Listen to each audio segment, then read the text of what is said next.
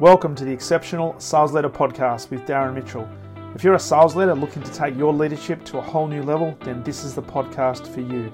We'll be exploring tips, techniques, and strategies to help you take your leadership to the exceptional level and allow you to enjoy more money, more meaning, and better sales results.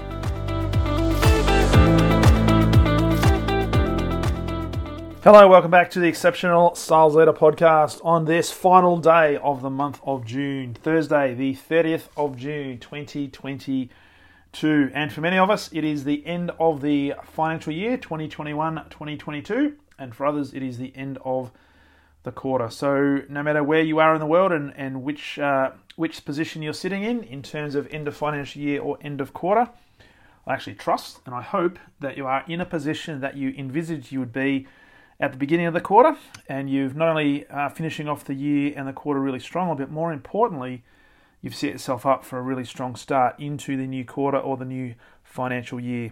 And as we wrap up this year, I was prompted for this topic by a conversation I had yesterday with a colleague in the other side of the world, and I'm going to have him on the podcast next week, and we're going to talk all things sales and maybe talk about pitching in particular. But we're having a conversation last night in relation to sales and some of the experiences he's been having in his career and certainly what he's doing right now in terms of coaching and observing and I guess critiquing some sales teams over in the States and giving some advice and giving some feedback is no matter where you are in the world and no matter what sort of service you provide or product you provide or in fact what industry you're in, there is a common thread that seems to go through most sales teams and most sales industries. And this is why sales is such a fascinating study, I believe, in human behaviour and psychology. And it can be 100% predictable.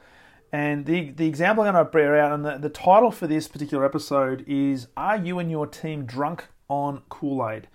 And I see this a lot. And my conversation last night with my colleague sort of brought this to the surface again to say, you know what, there are so many sales teams around the world who are so caught up and fixated on their products and their services to the point where they're not actually looking at whether the customer has a need for this product or service because they're so dedicated to actually trying to retrofit their product or service into a perceived need that a customer has. And if I look at a lot of the sales training that many organizations bring in and do, the majority of that sales training is all about process products, heavily geared around the service and following what they consider to be a true and tried process. But very often it misses a very fundamental component, and that is the buying cycle.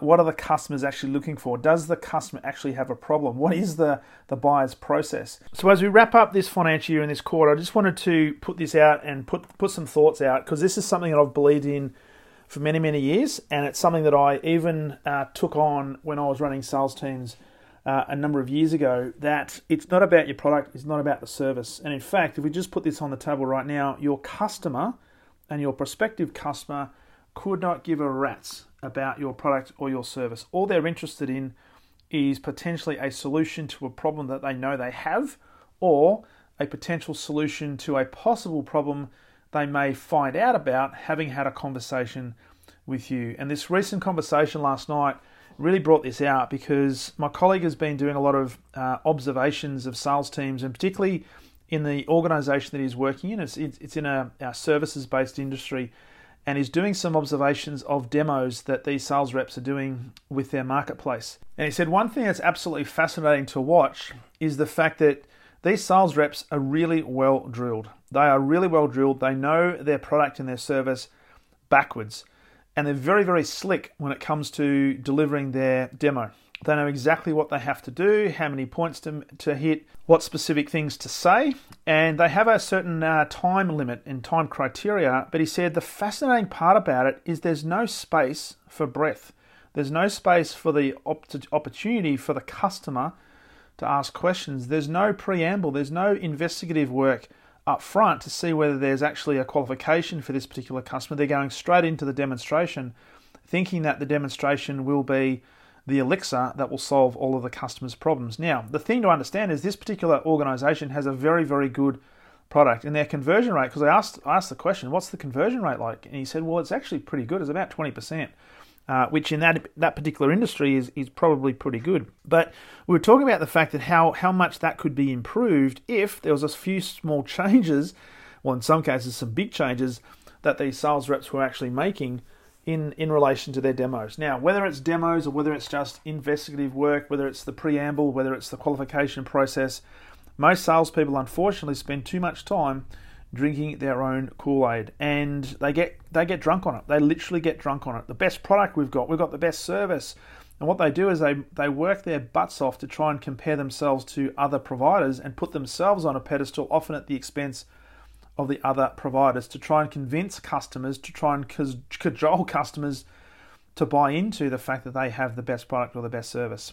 And what they're forgetting is the customer at the end of the day could not care less. And so for these particular sales guys doing these demos, they get to the end of their 30 minutes or 45 minutes, and it's a very professional demonstration, and the software that they're using to use it, to demonstrate it, is phenomenal, never breaks down. It's very, very impressive. But at the end of the day, there's no real opportunity for the customer to contest it, to ask questions, to put in anything other than, and this is designed obviously by the sales team, to say yes.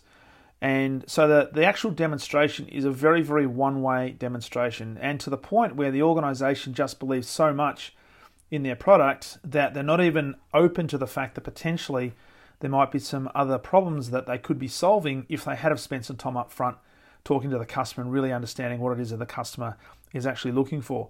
So we had a fascinating conversation, and we're going to have a podcast episode next week when we're talking about pitching, and no idea how this is going to go and what sort of topics we're going to talk about, but suffice to say, I'm sure that we're going to talk about the fact that your customers are not interested in your product, and we have to work our butts off to try and understand what problems, if they have problems, what problems the customer has that we might have a solution for. And it reminds me back in the day when I was at Telstra, I had a number of conversations with marketing people who, let's just put it on the table, they'd never been in sales before. They were very good at putting nice fluffy diagrams together and nice fluffy brochures together and thinking about, wow, we've got the best products and best services. Their fixation on the fact that salespeople got, in their eyes, paid so well for doing pretty much nothing because they believe that the product sold itself. And their thought process was, I'm not sure why we have a sales team in the first place, because our products are that good. You should have customers lining up around the street to try and buy our products, in fact, fighting over each other to try and buy the products. And it simply doesn't happen.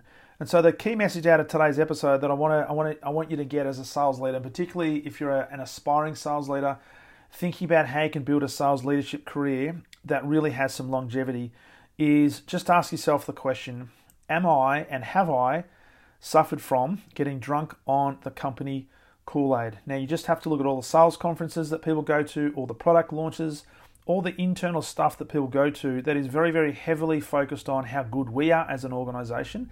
And just ask, how much time and attention are we placing on the external marketplace?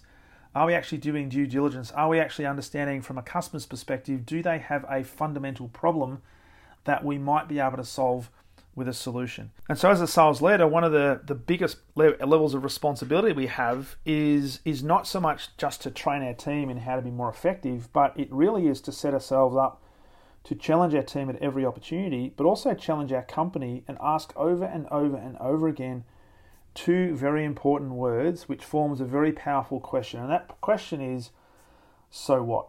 Now, that is a question that is, it might, when you hear that for the first time, you might think, wow, so what? That might come across as being critical or condescending or judgmental.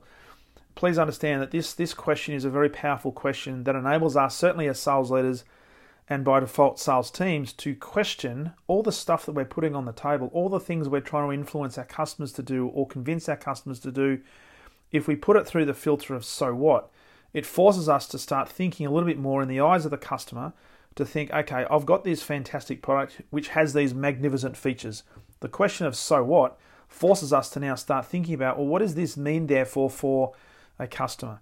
And so doing a demonstration, for example, rather than doing a 45-minute demonstration from go to woe, thinking that just the demonstration will impress the customer to the point where they will lean in and they'll actually want to buy and then offer their credit card, asking the question, so what, up front, means we can start breaking up a presentation, we can start breaking up a pitch and start doing it in bite-sized chunks and create an opportunity where there is a two-way dialogue, because we might think we've got a fantastic feature of a product that we might be able to articulate into a benefit, but there's no point actually putting that on the table if we can't verify that with a customer by asking the question, so what? And sometimes you might actually put a benefit on the table or a feature on the table and then ask the customer, so from your perspective, what are you thinking about this? How does this potentially solve the issue? Is this what you're looking for? In other words, you're asking the question, so what? And what this does, it forces us to be a little bit more realistic, a little bit more pragmatic, and a little bit less, let's just say, evangelical, which is what a lot of salespeople and sales teams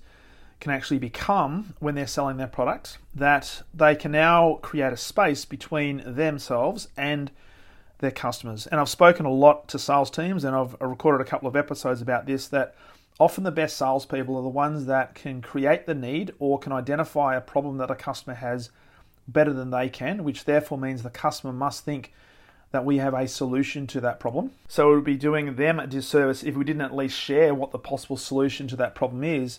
But the great salespeople are able to then take that away and force the customer to qualify themselves as to why they should be considered to take on this particular product or service. So literally the salesperson is taking away the product or the service from the customer.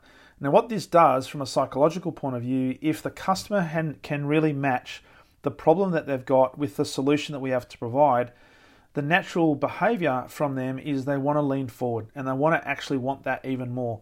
But what often happens is, as a salesperson, we see the eyes light up, we see the facial expressions change, and we think, oh my God, I've got a live one here, so I've got to try and close this. And many salespeople often will continue to close the sale after the close has actually been done, and they're not paying attention to the responses of the customer. And so what they start doing is they keep talking. They keep talking about the features and benefits. They want to show something else. So in the case of a demo, in this particular example we talked about last night, a 45-minute demo, if there's something that comes up in the first 5 minutes where the customer says, hey, this is definitely going to solve our problem, then stop the demo. It's not about doing the full 45 minutes, even though the KPIs might say they have to.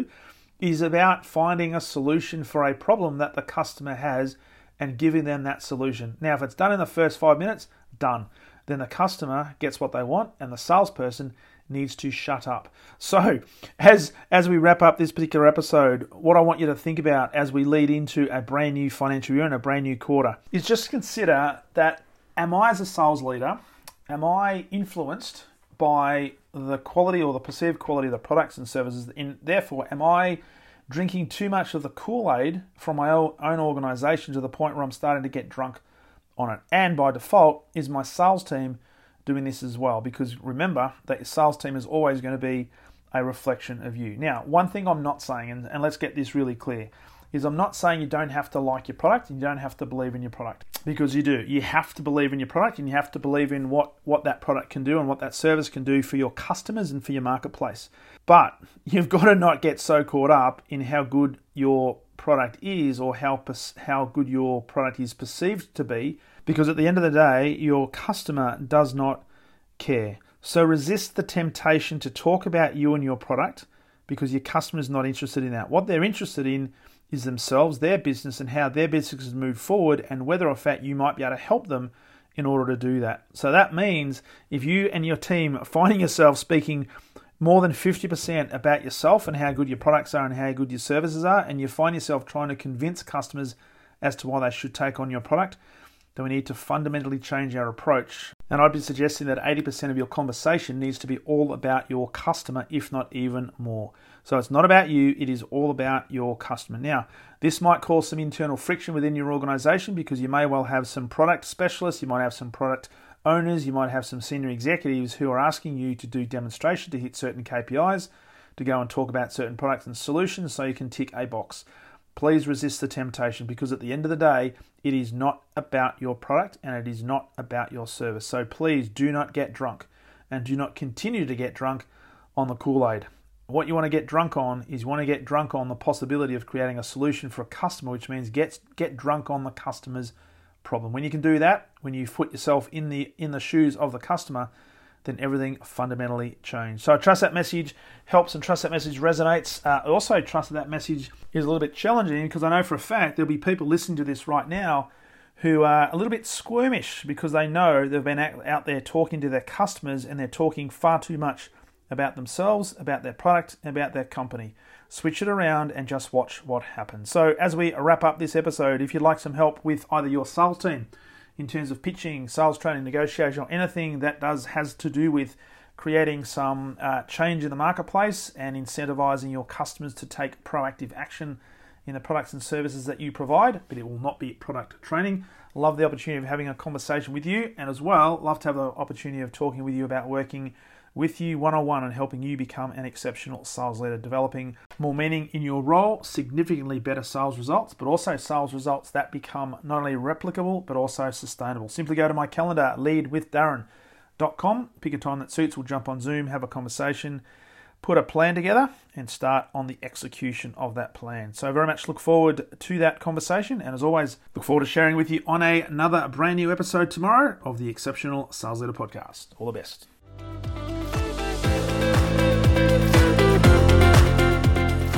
Thank you for listening to the Exceptional Sales Leader Podcast. I trust the information in this episode has been helpful in your journey towards becoming exceptional. And remember, please take the time to rate the show, subscribe to the show so other people can find it, but also if I can help you, jump on my calendar, go to leadwithdarren.com and let's have a conversation about how I can help you along your journey to being exceptional.